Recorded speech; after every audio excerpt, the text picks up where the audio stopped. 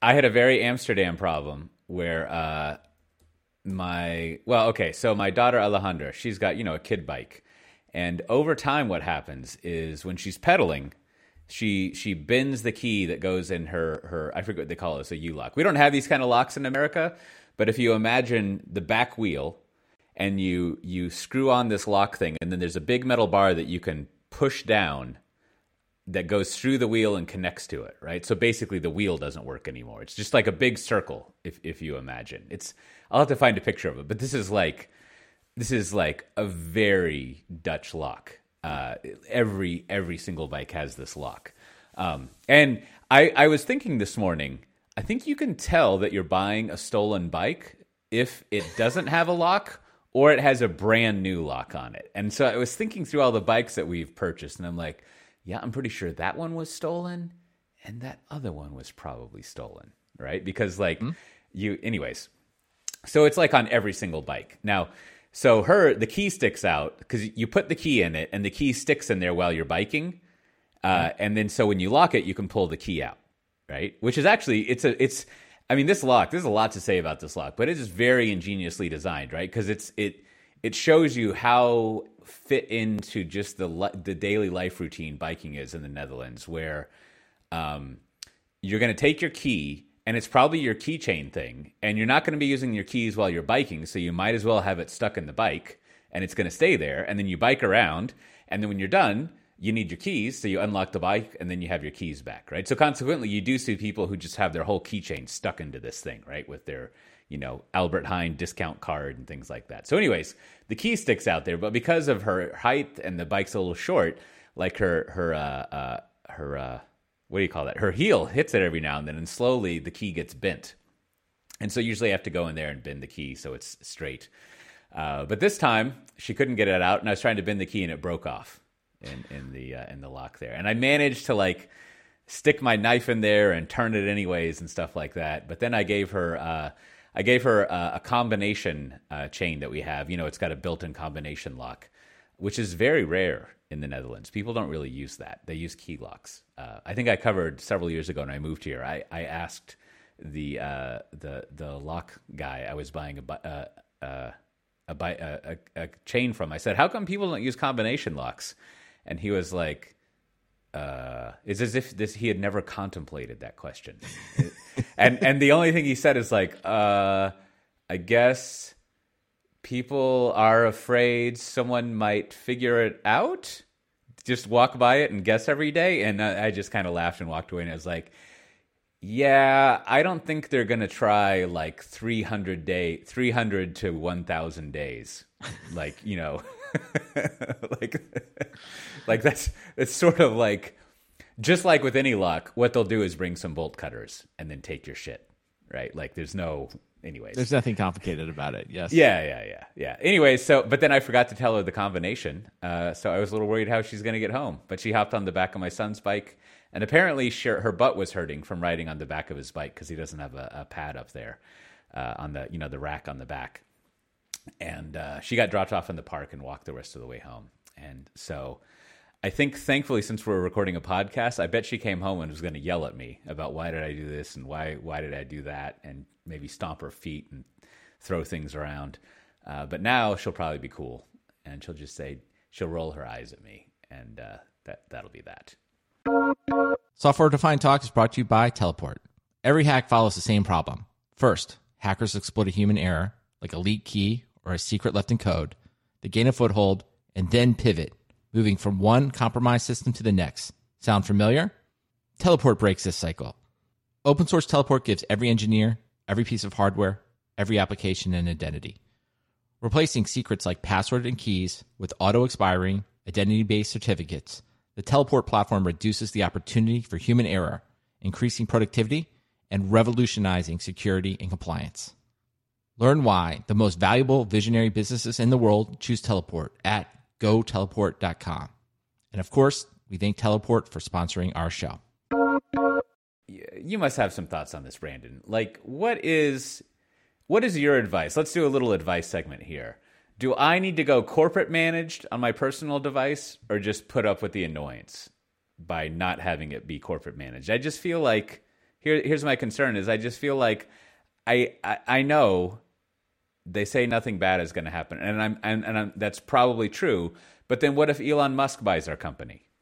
Like, isn't the first thing he's going to bring his SpaceX people in, and they're just going to like immediately like download all of our phones' personal data and browser history and text messages, and like, you know, run it on his like William Gibsonian satellite farm somewhere? Like, I feel like, and then we'll like have some sort of like lawsuit against it, and he'll just be like, yeah, I eat this shit for breakfast. See ya on Mars, motherfucker.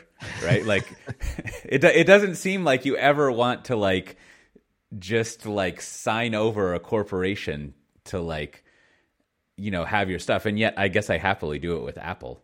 But like, I don't know. But that's different. Like you are paying in the relationship with Apple in most cases, right? You are paying for, you know, you are the consumer, they are the provider, and so their interests are aligned with you. Right? I mean, saying, you know, it's like, I'm using iMessage.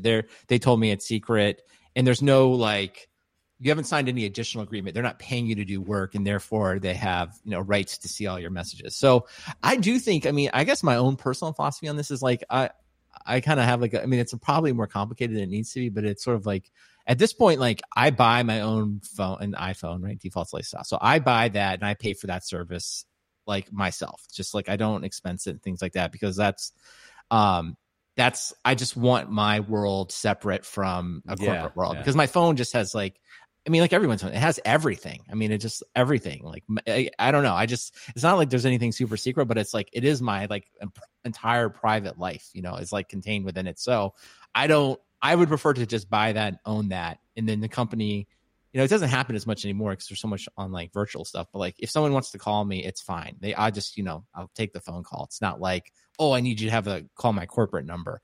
And then I will make case by case decisions around like, if the corporation allows me to install apps on the phone, right? I'll kind of like, you know, size up what the app does, what the value of it is versus, you know, so I won't just like take the phone and put all the corporate stuff on there, right? I'd be like, I don't know if I really need that. I can find some other way to do it. Like if I have a laptop with me or something, like to check email, like that's a big thing too. It's sort of like, and also too, keeping some of the corporate stuff sort of like keeps your life divided. So that's one thing I do. Yeah. And then on the computer side, I don't know, it's like it's more complicated, but I think, you know, most companies, like there's always the corporate issued computer. And I think it's always important to have that and have that 100% pristine, leave it just used for corporation stuff. Right. And that is the company's sanctioned way to interact with the company. Right. There's that. And then now, of course, they pick all the tools and they manage it. But then I usually will also have my own personal computing set up that I have the tools that I want. And then most companies today are now utilizing something in the cloud. So you can like get the files that you want, you know, and interact and have them secured through the corporate structure of like whatever it is, Dropbox or OneBox or, you know, Microsoft. And then, you know, maybe I'll work on that, but there's a little bit of bleeding there where it's like, I want to use the tools and the computing setup that I'm used to. I know the company doesn't want to provide that to me necessarily, but I'll just kind of use the file share. Right. But then sometimes if I realize the company wants me to like log into a certain thing, a certain way in a VPN, right, then I'll go use my corporate device for that. But it's kind of minimal, right? It's sort of like, oh, I got it if I need it, but I sort of want to work the way that I want to work. So kind of like different varying degrees of like making myself productive and also keeping control of the stuff that is important to me. And then of course, like whatever, and on any corporate device, like I totally get it. It's like they've given it to me. Anything you put on there is fair game. So I try to like, I do my best to like, you know, just leave it, to make it 100% corporate wherever possible. Like we all have that makes sense for the moment, right? So for a company issued device, you can have it be managed. But I think it's like maybe the thing about it is like kind of it's a little bit of bring your own device kind of stuff. Like most companies have something they'll let you do. So it's like, you know, bring your own PC and just interact with stuff just like your phone, right? But then, you know, like that's kind of the gray area. But I like to have those things set up because then I can just have everything that I want just on, you know, on my setup, right? Because I don't know how many times where it's like, I want to use this, I want to edit an image. I know you're not going to buy me the image editing software I want. I already have it. I just going to, you know what I mean? I'm going to use what I want to use, or the recording software, or whatever, right? Or microphones and things like that. So it's like, I think that's just part of life. Now, I don't know, different corporate IT people would be like, you know, a very draconian security is like, no, you can only use this device. Anything you touch, outside of that is now becomes ours because you're working on a different device. Like, no, that's just not the way it works. I don't see it that way. Yeah. I don't. Yeah. Security is like one of those things you can't really like, say is going too crazy, because then people will be like, oh, but what if this and what if that? And it's just like, I mean, I have to imagine that the ROI spreadsheets for like security vendors are just like full of craziness, right? You like, cause it's like, I was writing this somewhere the other day that like, it's already, I was thinking about like cloud finance management, and like, it's one thing to just like reduce costs and try to get the cheapest option, but then it's also like, how do you put a value on some IT things? And also like, the more commodity some IT services, the harder it is to value. Like, well, what's the business case for scheduling meetings? Sure, you can compare and contrast Office 365 and Google Suite and other email things, and you can kind of get the cheapest one, but like, never mind the cheapest one. Like, what if we don't have it at all? Like, what does that number look like? And it's obvious the way that companies work nowadays. If you didn't have email and scheduling, the company wouldn't function. And so like, where does that fit in the spreadsheet? Like, how do you like in this? And it was making me think of security, because security is the same way. It's just like, well, what if evil people got all of our data? And you can't just be like, oh, I don't know, that's worth like $500 million, right? And they'll be like, no, the entire company burns down, right? In the same way that like, if we wanted to save some money, we could just like not have email and calendaring and probably save a lot of money and also have some security fixes. But like, then the entire company would burn down. So there's almost like, there's no ROI on email and security. It's just sort of like, you need it, right? And like, I don't know. That's where a lot of security stuff gets frustrating, because you can't really make the case that like, yeah, we're more secure, but now it sucks, right? Like it's like, it's very frustrating as an end user. Like I maybe even like a different version of this is everyone's favorite, Concur or expense management. You can probably figure out the ROI on not making that a better experience, right? Like you can be like, if filing expenses was actually easy and quick, and it worked out well, one, we wouldn't reject so many expenses and people wouldn't get expensing fatigue. So they would either just not expense things or they would not buy things. So we would end up spending more money. And then two, if we have a better user experience for expensing, one, we're going to have to pay all the money to cut over to that. And that's probably going to be a 1 to 2 year program. And we're going to have to recertify and recompliance everything. And then two, I bet the ROI for this new thing is that it made people more productive so that they could charge a premium instead of the amount that our other people were paying, right? Like, and so like, you probably can make a spreadsheet if you're like the existing incumbent expense people that you are helping people make money. However, you could also say like, well, what if we didn't have an expensing system and people couldn't buy anything? What's the ROI? What's the ROI in letting people buy stuff? I mean, there's two things thinking about this week that I was hoping you could help me sort out. One of them, I think I've got it sorted out. Is the usual thing with this is in the share price equals story times revenue or whatever corner, and valuation, right? So I want to have just a Brandon concise, to the point ruling. So is the public cloud business shrinking or not? What's going on there?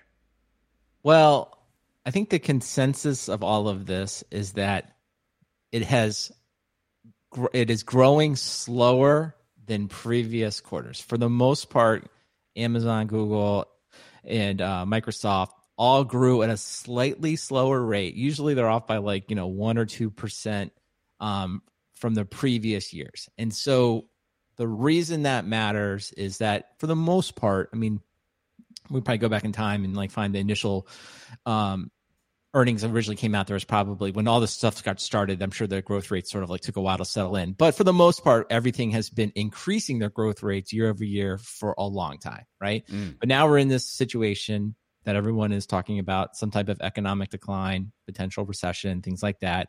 And as an indicator of that, for the most part, all of the major hyperscalers are growing slightly slower. Now, it's always this weird thing. These businesses are still growing at a very high rate. So we just looked at it like an absolute term, and I was just like, hey, wouldn't you like to have a $80 billion business growing at, high double digits over year? You'd be like, yeah, that sounds like fantastic. But if you compare it to the relative growth rates before, we're starting to see, a little bit slower. And now, of course, the real answer is nobody really knows, right? I mean, that's the honest answer. The answer is, like, we all know there will be some type of economic uncertainty ahead, so people are buying less. But I think as a long-term trend, it's kind of like investing in the stock market in general. It's like, this probably doesn't have much long-term consequences. We'll just look back on it and be like, oh, it grew a little bit less, but it's not like, now, it's not like suddenly things start declining, right? Like, people are moving out of the cloud, and we've talked about that kind of thing and things like that. So it's more, I just would say you can almost think of cloud spending as just a global economic indicator. Like for us, it would be almost like what do they talk about, like inflation and things like that. We can probably just look at this and just see, because the numbers are so big now. It's just sort of like, are people still buying milk? It's like consumer goods, right? It's just like kind of gives you a global indicator. It's like not like people are going to stop buying milk. It just gives you an indication of what people are doing. So, right. So I think it's sort of like the businesses are still good.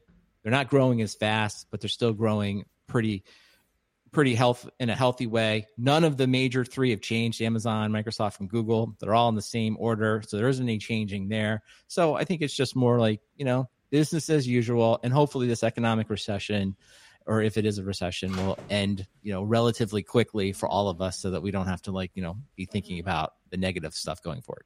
So from reading through the little bit that we have, like, it does seem like there's like a slight, even the statements that they had, there's like a slight decrease in, maybe there's less buying than people anticipated, right? And there was some notes on like, less hiring freezes and things like that, which I guess we kind of hear here and there. Gets a little confusing, but I mean, as always, I feel like with these things, as you pointed out, it's sort of like, well, maybe the financial analysts should have like done some better work to forecast better. And like, there's this constant, on the other hand, it's not like people will say like, ooh, I don't like your forecast, we're going to do worse. But it's a continuing frustration I always have of, like, as you like to remind me, that the share price is based on the future, not the present. Right. And I think it's probably worth, a common thing we talk about in the show is, let's flip it around and be like, I think things haven't really changed, and there's no, to me, there's no major action. But as we talk about all the time on the show about, like, well, how much of the existing IT infrastructure has moved to the public cloud, right? So we know the public cloud providers would like us to believe, the story that they tell is everything's going to move, right? And it's like X trillions of dollars. And this is where Jeff Bezos has that famous quote. It's like, the AWS market opportunity is uncapped, right? It's almost like infinite, right? And so all of that helps tell the story of, like, wow, like, if it's $80 billion today, that $80 billion could be like several trillion in the future. Oh, yeah. But when we compare that with, like, okay, well, let's just take a look at what happened. It's like, you're still growing, but you're not growing as fast. So maybe that is an indication that, like, hey, it isn't uncapped, so if we're 10%, like we've been joking, like recently everybody's just saying, like, we've migrated 10% of the cloud. Maybe the upper bound is only 50%. Maybe it's only, what I mean? And maybe it's only 60%. And so that will play out over several years. So I think that's another important thing to think about. Yeah. I mean, it's just a shift in the growth rates that gets now. This pairs up well. There's been some commentary about the Facebook or Meta or whatever. I actually ran into someone who works at Facebook the other day. We didn't talk about They introduced themselves as working at Meta, and it took me a little while to figure out what they were saying. But like, that's where? Fine. Huh? Yeah. But, this is another story. So Ben Thompson had he wrote up a piece about myths about why Facebook stuff has been declining. Like, it lost, like, is it that it lost 47% of value, or it's at 47% of its previous value? It kind of doesn't matter. Yeah, well, right? I think it went from like almost $1 trillion to like 300 billion or something, like right. That. So yeah, it's lost a lot of market cap. Mm-hmm. And kind of like the discussion we were just having, when you read through his charts, it looks like, well, seems okay. They still have increases and things are going on, and like, like, so one, going back to the formula, like, I don't know anything about this, but like probably the whole like metaverse thing isn't helping, right? Like that seems like, I don't know if I've encountered anyone except Ben Thompson, who will talk about how he's used it firsthand and it's great. Who's like, yeah, that seems great. Good idea. I'm glad they're investing in that. But I think we should separate. Let's separate the two things here, because I think a lot of people have commented on whether the metaverse is good or bad. And it's like, I don't know if we're bringing anything to the table, but I think I've always come back to, because of that famous picture of Meta, Facebook buying the Sun campus and keeping the Sun logo on the back as a reminder of like, hey, you know, if you get complacent, you know, you fail. And it's like, I just think of myself as like Meta and Sun, different, you know, you can kind of do some kind of interesting comparison. So let's just take the metaverse for a second and be like, Meta knows Meta is full of smart people who are thinking about the future. They're like, we need to grow our revenue. I'm going to, I don't know if this is controversial. I'm going to say that there were a lot of people that were really smart at Sun Microsystems around, 2000 that were like, we need to find new ways to make more money that are not tied to Spark, right? I think that was a well-known problem with inside Sun. Just like I think we need to build things other than the Facebook app and advertising and Meta.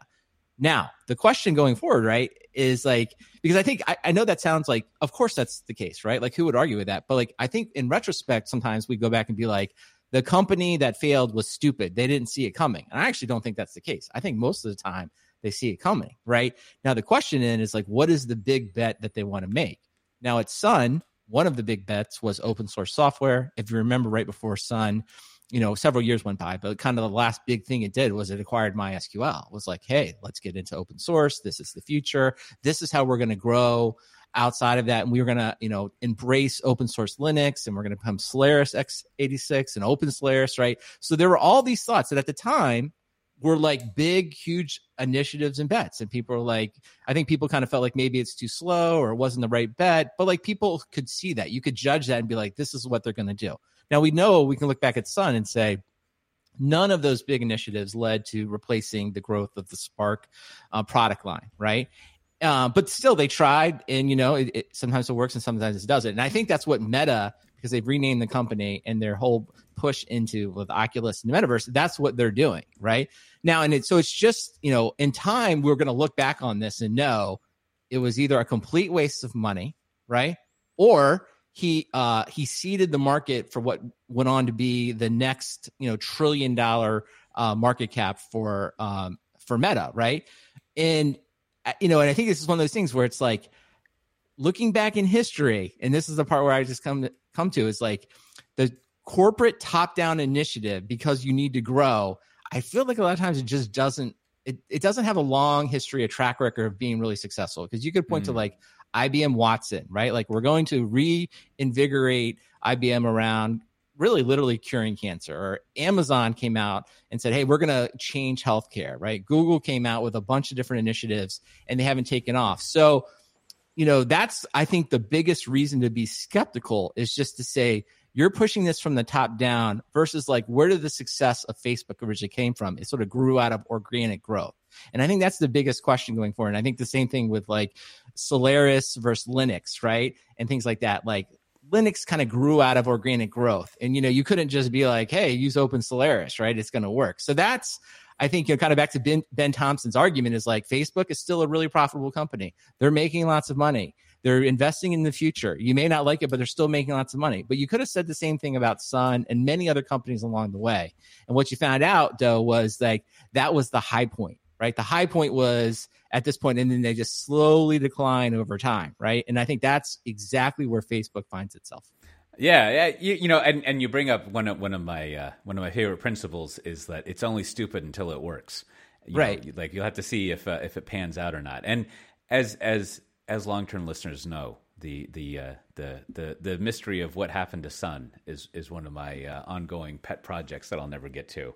And the other thing it makes me think is like, and I don't think this doesn't necessarily apply to Sun, but maybe counter to what all of your Hacker News and Y Combinator and Valley Tech Think would say is like, you should make big bets, but you shouldn't tell anyone about it. until it's successful, right? Like you know, Apple is kind of the version of this, where like they're probably we don't even know, right? But like they you don't really have a sense of like, they don't really talk about things until they're ready to sell them.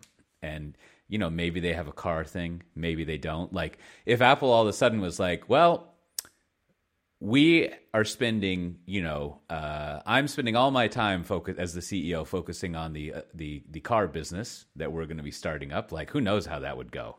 That would just be bonkers. Especially if they were like, yeah, and we don't have one yet. Right. and so like, similarly, and I guess they've been doing this for a while, but it seems like, if you're going to make some big bet the company thing, it's probably good to only talk about it once you've already won the bet. Like, or to figure out how close you can get, because then you're going to catch all of this flack about things. And in the best case, so to speak, when other things go wrong, people will like blame your distraction and stuff and talk about how the sizzle's gone and the culture's bad. And, there's plenty of other places you could move your money. Yeah, and I do think we could look at another way to approach this problem would be the old Clayton Christensen innovator's dilemma, and I think an innovator's solution. I think he would say something like, "Well, listen, what Facebook should do is just run its profitable businesses as it's doing. It should return those profits to shareholders, right?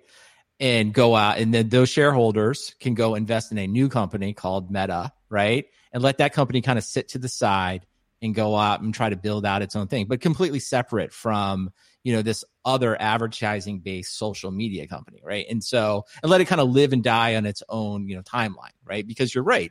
And I think all these corporate initiatives, and I think, Watson from IBM always jumps to mind. It's like, the executives feel this need to launch something at the next conference, even though it isn't tangible. It doesn't have this bottom up adoption. Right. And after a while, once you do this once or twice, people start to really look at you as very skeptical, right? And that's sort of like, that's why you get like a site like Killed by Google, or, people sort of, making jokes about the vaporware and things along that line. So you got to be really, really careful. And I think you're right. And I think Apple probably more so than most, kind of gets this. It's like, we probably won't see a set of glasses from Apple until they like do something that we're pretty amazed by, right? Like I'm sure when they were playing with the iPhone internally, and they were, kind of showing it, they're like, we did it. Like they didn't have to explain it very much. Like, I gave someone an iPhone. They were like, this is from the future. This is like 20 years from the future. I have nothing like this. I'm literally holding a Motorola Razr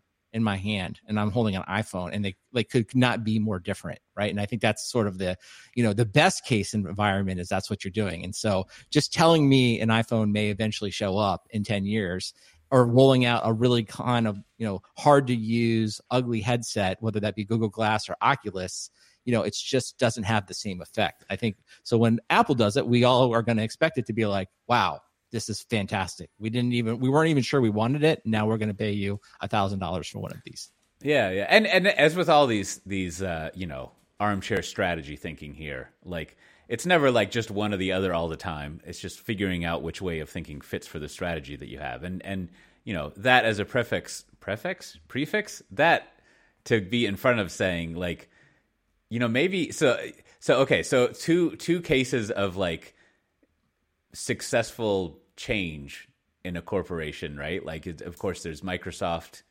and Apple. And then there's also kind of Amazon. I don't know. Amazon always feels like a weird case, but maybe that bears thinking about how they pulled off like doing a whole big bet thing or whatever.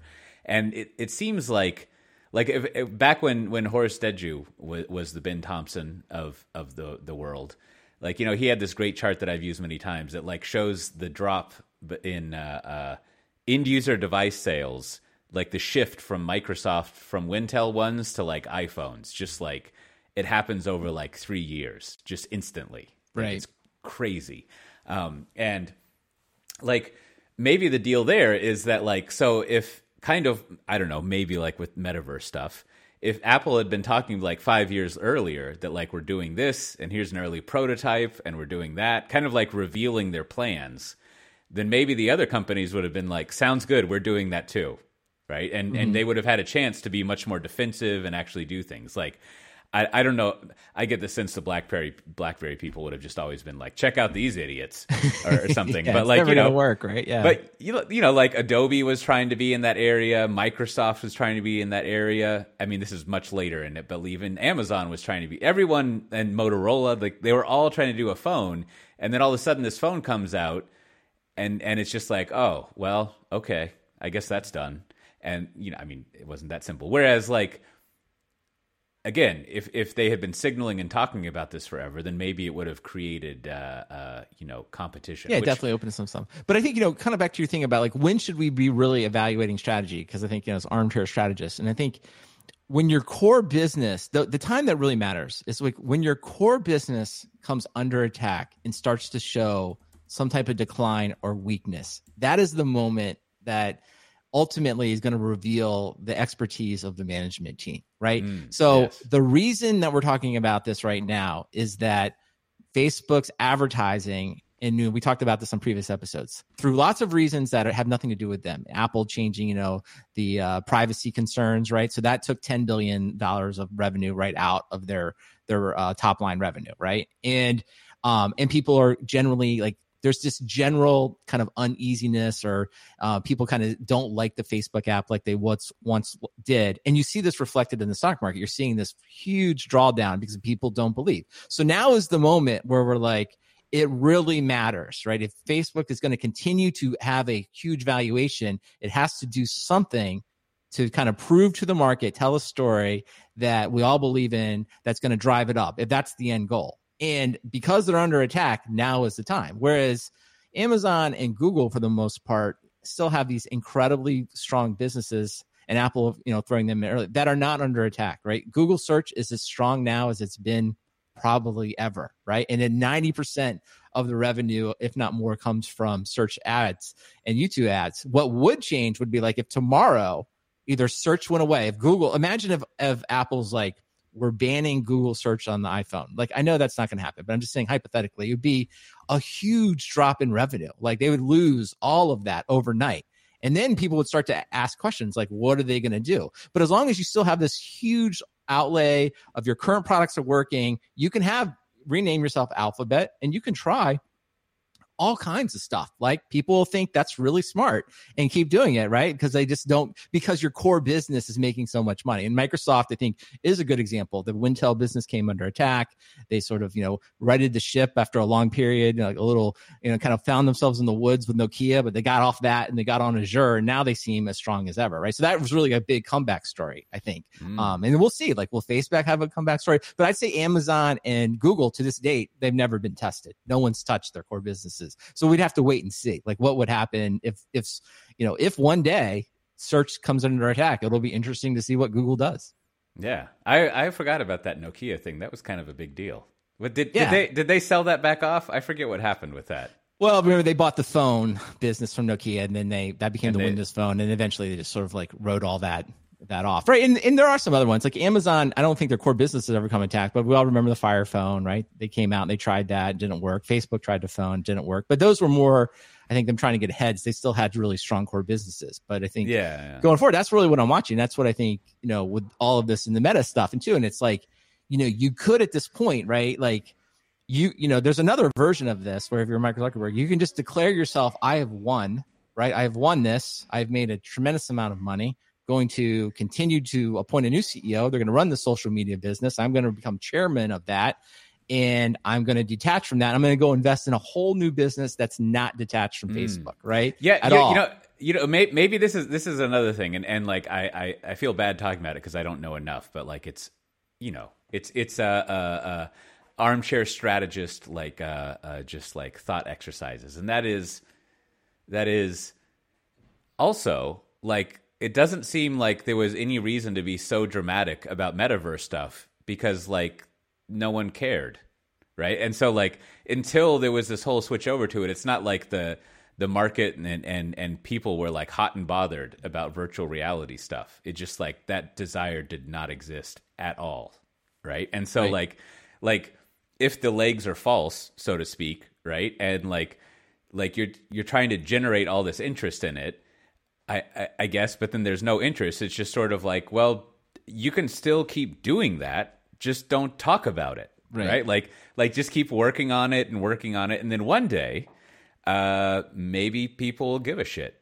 Right. But I think you have to marry that with like I agree with you. I know what you're saying there, but I think you come back to like, if you're Mark Zuckerberg and the investment team is like, they feel the need to go to the stock market and be like, we have a plan. This is our plan to go in the future. I'm telling you, I need to invest, I don't know, upwards of like $20 billion in this. You're an investor in my company. So I'm telling you, I'm doing this.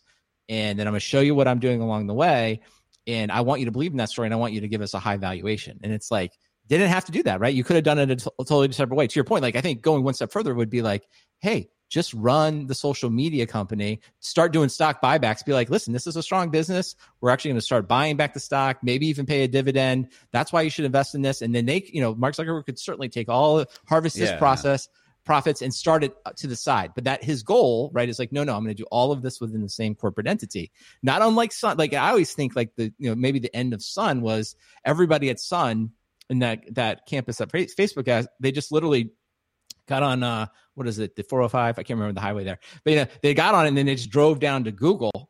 Most of them all got jobs at Google, and it was like, wow, look at all these. I mean, because I was like, I remember going to Sun up there, and I was like, wow, there's like some really cool technology inside of that area. Like people were doing all kinds of stuff, and then eventually see a lot of that kind of like what became like Google projects, right? Like I know people don't even believe it. There's a thing called like the Sun Grid, right? And I don't know exactly how it all worked, and of course Java and like so many of that engineering expertise seemed to just make its way to Google. And then they're doing a lot with it. And that's sort of like, if you will, it wasn't like a deliberate action by Sun, but that's kind of what happened, right? It was like, oh, Google's like, we know how to make money on this technology. And, and maybe we'll see that shift happen again down the road.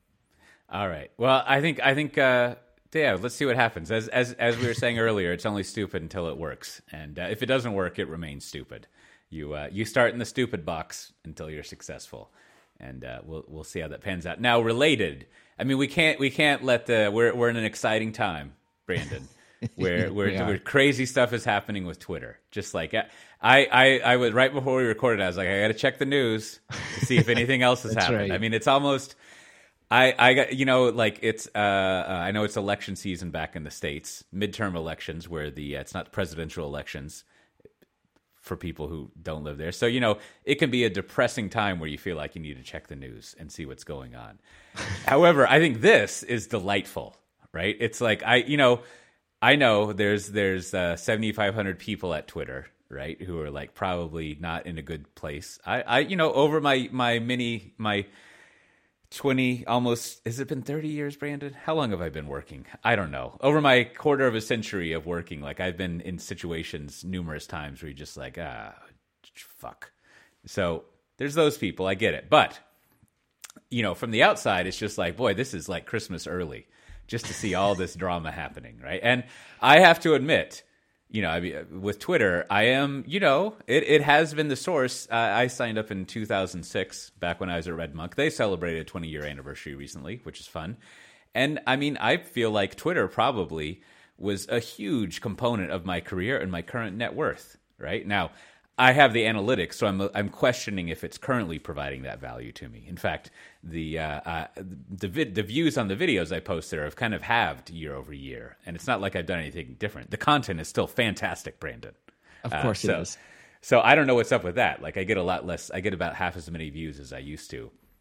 And boy, the CTAs and Twitter stuff. Don't get me started on that. They're not that great. But it's like crazy town over there, right? Yeah. Like, and the best one, and it looks like this is corrected. Maybe this was a false rumor. I mean, I'm like 90% don't believe this because it is so absurd that you would have to print out some code. Yeah, print out your source to go do a code review, yeah. and it's like get a fucking tablet, man, or a big screen. Like I think that was well sourced reporting, at least at one point. I think they walked it back pretty fast. I think I think John Gruber also said that he knew people and they were printing things, and it's just like, holy crap! Like you don't print code. I mean, I kind of get it, but like the first problem. I mean, you're going to have all the problems that anyone who's like programmed for at least 3 years is going to tell you. Chief among them being like, well, less code is actually better, and I can't give you 5 blank sheets to show I have less code. So anyways, Like that kind of stuff is just fantastic. That would even be contemplated. And then of course, like parachuting in experts who have never looked at the code base, equally good, right? It's just well, that's like, to me, that is the absolute, yeah. As I like to say, Cote, that's like the chef kiss on all of that. This news is like, I mean, we all know how easy it is to parachute in and like have someone start showing you fairly complicated source code and being able to comment on it with any. And I think I don't know. I mean, the other thing with Facebook and Twitter is you have the whole ruining of culture and elections and stuff like that, which is almost its own thing over there. But it's kind of like the metaverse thing where it's like, because you're in that, you have that perception, that brand thing to deal with, it doesn't make things easier. Right? Like, so, on the other hand, if it was like, if like Twitter actually was currently in that 2000s Web 2.0 like La La Land of awesomeness, and it was providing, like, if for some reason like Twitter and Facebook had increased the goodness of education globally by 5 to 10% since their founding, I don't know how they would have done this, but whatever, had increased communication and all these things, then like maybe we would be more optimistic. I mean, on the one hand, I don't know, I don't want to get into all of that, but like, there is a certain thing of like, well, we forget how bad things were. And so it's kind of like we didn't meet progress expectations.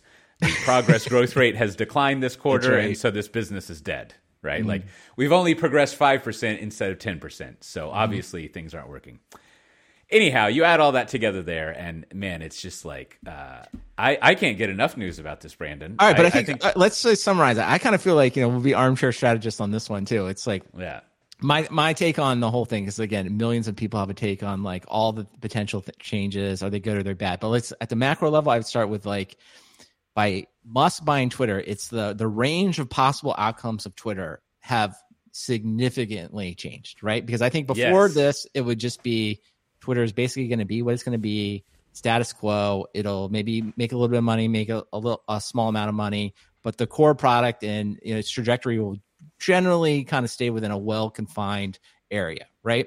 But now I think there is a reasonable chance it goes to zero now. Like, some kind of change happens that, all the advertisers leave and we as the user base decide that we're just going to move on. Like, I think that was not the possible before. Now I think it is possible. I don't know exactly what it was. I just think that's on the table. Even if it's unlikely, it's now in our distribution graph. It is possible. And I think the other scenario around some type of reviving Vine, followed by like creating a super app, like on the, like kind of like the ones they have in China, and like kind of revolutionizing the interactions in social media. Like, again, not likely, but on the table. Like, something like that could potentially happen. Because you have some person up there that's going to be able to make huge changes. Because before, like, the bureaucracy of a company will almost prevent it from doing that. So that to me is sort of like the poll. So you have both of those things. But I still think if we're betting, if you ask me to, like, it's almost like index fund mentality, is like, no, like, in the end, the status quo is always the strongest bet, right? Like, people always want to come in and revolutionize a company that isn't necessarily doing well. And there's always this, like, it starts with a listening. I guess in this case, it didn't start with a listening tour. It starts with lots of action, right?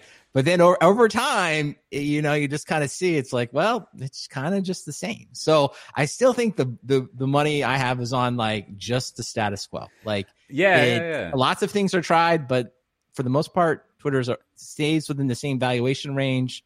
It kind of trends with the market, and nothing, necessarily radical happens, even though there will be millions of articles written about it. Well, like it's private now, right? So like we have no idea.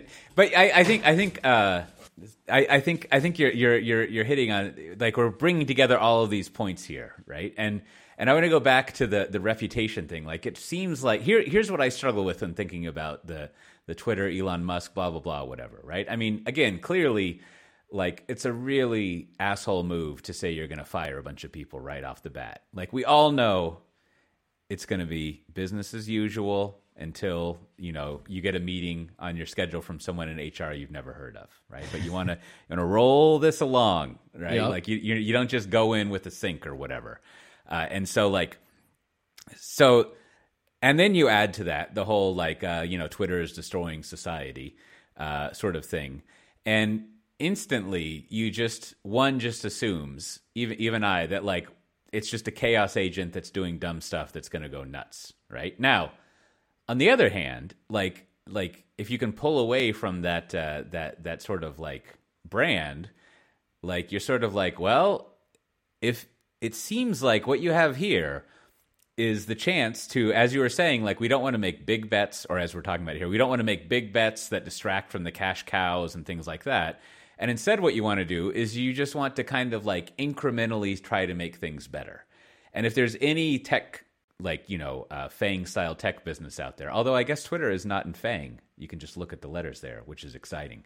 But, whatever, that kind of Galloway tech company, we'll call it, like, it seems like incremental improvements that you could probably ship every 2 weeks would like have a huge amount of leverage in Twitter's business, right? Like I forget who had pointed this out, but they bought like Git Review a while ago and they haven't done anything with it. And like, that's apparently a business. People will pay for that stuff, right? Like it took them until recently you could just add in all these little features. And just like with the metaverse, you don't have to go in and be like, brah! You could just be like, oh yeah, we introduced this thing, and then the question is like, what operational, kind of basic operational improvements can you? Obviously, you're going to reduce the headcount, and you could ship new things faster, and potentially that at least makes you a little bit more money. But I think we're all about to see it though, because this is sort of like armchair product management, armchair CEO. It's like, this is what I believe. I believe, and this is unpopular opinion, like, Twitter has had a lot of smart people managing it. They've had multiple CEOs. They've had a lot of different VPs of product. They've had a lot of different people come in and out. And it's like, I think those people were smart. I think those people probably thought along the same lines. But when you get in there, right, and you're like, and you got to really do it, as we often find, the status quo is really, really hard. And so we're about to see, everybody thinks, Elon Musk, because he has taken it private and he has kind of a unique ability to kind of just do what he wants. But I still think the status quo is so strong that it would be difficult for him to make radical changes. And we may find out that, like, hey, it's kind of like cement. Once it's kind of cemented in, right, it's not changing really, really much, because it's like, okay, half the company leaves. Like, are you left with just a simple thing? It's like, who are you keeping, and what do those people want to work on, right? You still got to get 2,500 people all going in the one direction to build something, right? And it's like, that's not an easy task. Well, I'm giving a talk tomorrow at I think it's a Romanian conference, Peak IT, going over the work that my friend Mark Zotner and I did on the Legacy Trap book.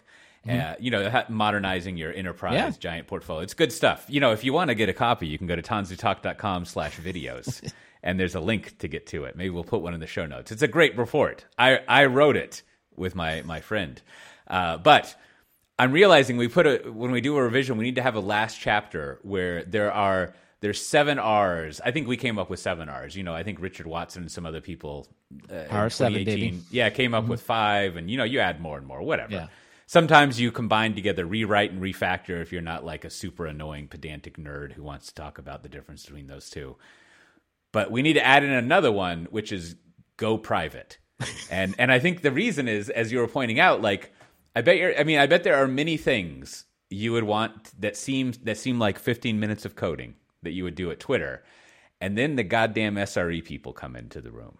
Yeah, and they're just like, well, okay, I'm gonna go up to the whiteboard, and you realize this, and you realize that, and you realize this, and then all of a sudden, what you're looking at is like, basically, I bet they get to the point where they're like, so we're gonna have to have 48 hours of downtime, and then the business people are like, well, what if we allow people to read Atlantic articles for free instead if they pay us $5 a month? Yeah, and then you're off to that. And then so maybe you go private, and they're like, we're going to have to take it down for 48 hours. And they're like, do it.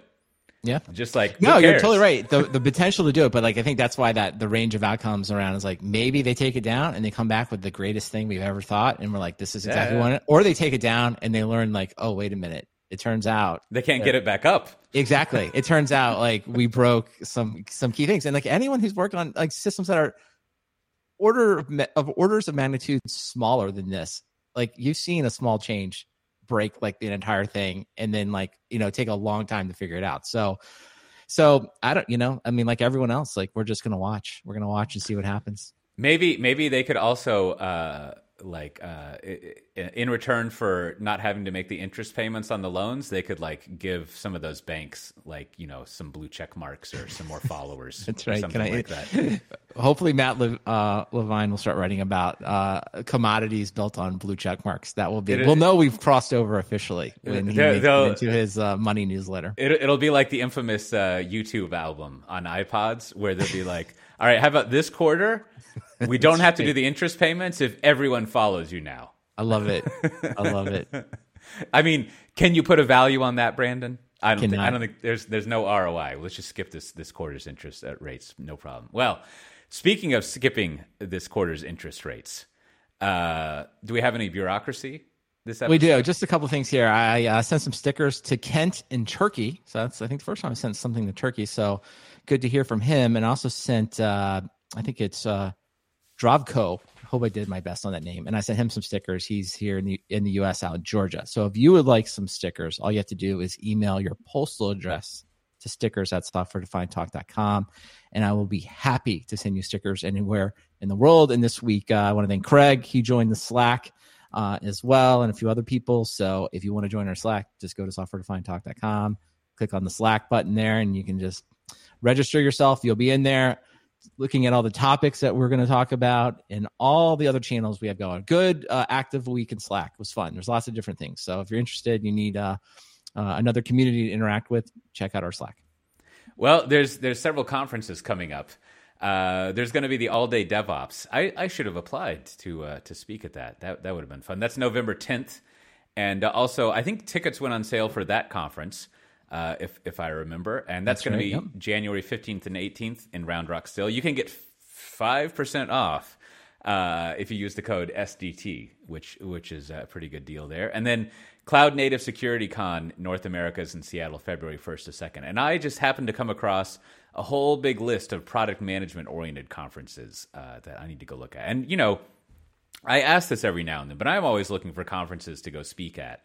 And I find it very hard, since I don't program or code YAML, to find conferences that would take my kind of stuff. So anytime someone has some ideas of like conferences that I would be interested in to speak at, I'm always interested in hearing about that. And then speaking of, I mentioned this already, but if you can actually, I think you can still register for free to see the talk that I have tomorrow.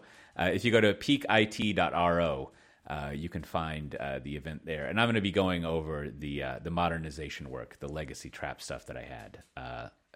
Kind of late tomorrow for me, but you should check that talk out. And with that, what's your recommendation this week, Brandon? All right, so a couple things I wanted to touch on. One was I would like hopefully everyone enjoyed the episode Matt and I did about kind of KubeCon and Matt's adventures there in Detroit. Also, the Cloudcast did a really good episode reviewing KubeCon. So if you didn't really go to the conference, or you did go to the conference, and you kind of want to hear like their perspective, our perspective, check out both those podcasts. It's always fun to like, after you've recorded a podcast on a subject, I like to go listen to other people's to see like, oh, like what takes did they have? So you should check out the Cloudcast. We always appreciate them mentioning us. And I think Aaron and Brian do a really good job. And then I wanted to go ahead and, I don't know if this is a recommendation or this is just more a thank you. I want to thank Southwest Airlines, the Lost and Found department specifically. So long story short, my son left his iPad on a plane. We kind of just figured it was gone, but there is a nice online service you can go through, basically say what you lost. They even asked for a few digits of the serial number. Sure enough, they found it. They called us from Alabama. And they said, we verified that we owned it. We gave them the code. We told them what the picture was. And they were like, yep, it's yours. So we sent them some money and they sent it to us. So it's great to get, this as a parent, it's almost like found gold. You're like, I got the thing back that I thought I was going to have to replace. Now, of course, it raises an ultimate parenting question we won't answer today, but it's always like, you want your children to feel responsible for the things that they have. And to make sure that they take care of them. But at the same time, you want to realize that like mistakes do happen, things get lost, and that, you shouldn't, if you will, Like we talked about on the show before, like a lot of inside chatter. Like you don't want to like just be, hey, I made this mistake, and it's a lot of self-punishing because like, hey, mistake happens, and we want to like, have some resilience and move on from it, right? It's not the end of the world, right? So I always find this is a difficult moment as a parent, right? Because one instance, you want to make sure that they really felt like they lost something valuable. It's the same thing. You don't want them to like turn on it. So I don't know. I don't know if I did a good job between, making sure that there was like, hey, that was your responsibility versus like mistakes happen. Let's all move on. But in the end, we got the iPad back, and I'll be left with that parenting question for the next, I don't know, probably 30 or 40 years. Well, there's two things. One, this reminds me, I was thinking the other day, I've actually used the Apple tags to find lost keys around the house. Are they ever my keys? I will leave the answer to that as an exercise to the listener. Like I was realizing, I bet an airport and maybe bus station, like luggage things, there's just a constant sound of AirTags beeping. Like it must just be constantly going off. I mean, you got to imagine there's always one happening there. Which whatever. And then two, I struggled with your parenting quandary just this morning in a very dramatic way, which I won't really recount. And it is, I eventually went down the being the nice person instead of the learn from consequences. And I think maybe you're making me think the principle is that like you've got to think you can't learn from a mistake if it makes you hate.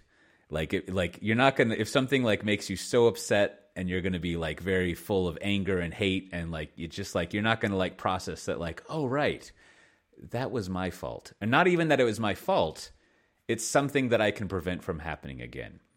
Versus if you're just like, when I get in a depressed mood, I'm just like, well, basically just everything is gonna go to shit and collapse, right? And like in moments like that, one doesn't really like have a growth perspective on how they can become better in life. So you've got to be like, well, I think maybe you answered it. Like you want someone to show discomfort, but not depression, right? It's like being a little uncomfortable that you made a mistake is fine. If it lends itself into that next state, it's like, maybe that's the point where you say, hey, things happen, life happens, it'll be replaced. Right. So, especially, I mean, it's one thing, like someone in the family destroyed an Internet of Things light switch a while ago, and so we were like, oh, you got to pay for that. It was only €20, right? Not a big deal.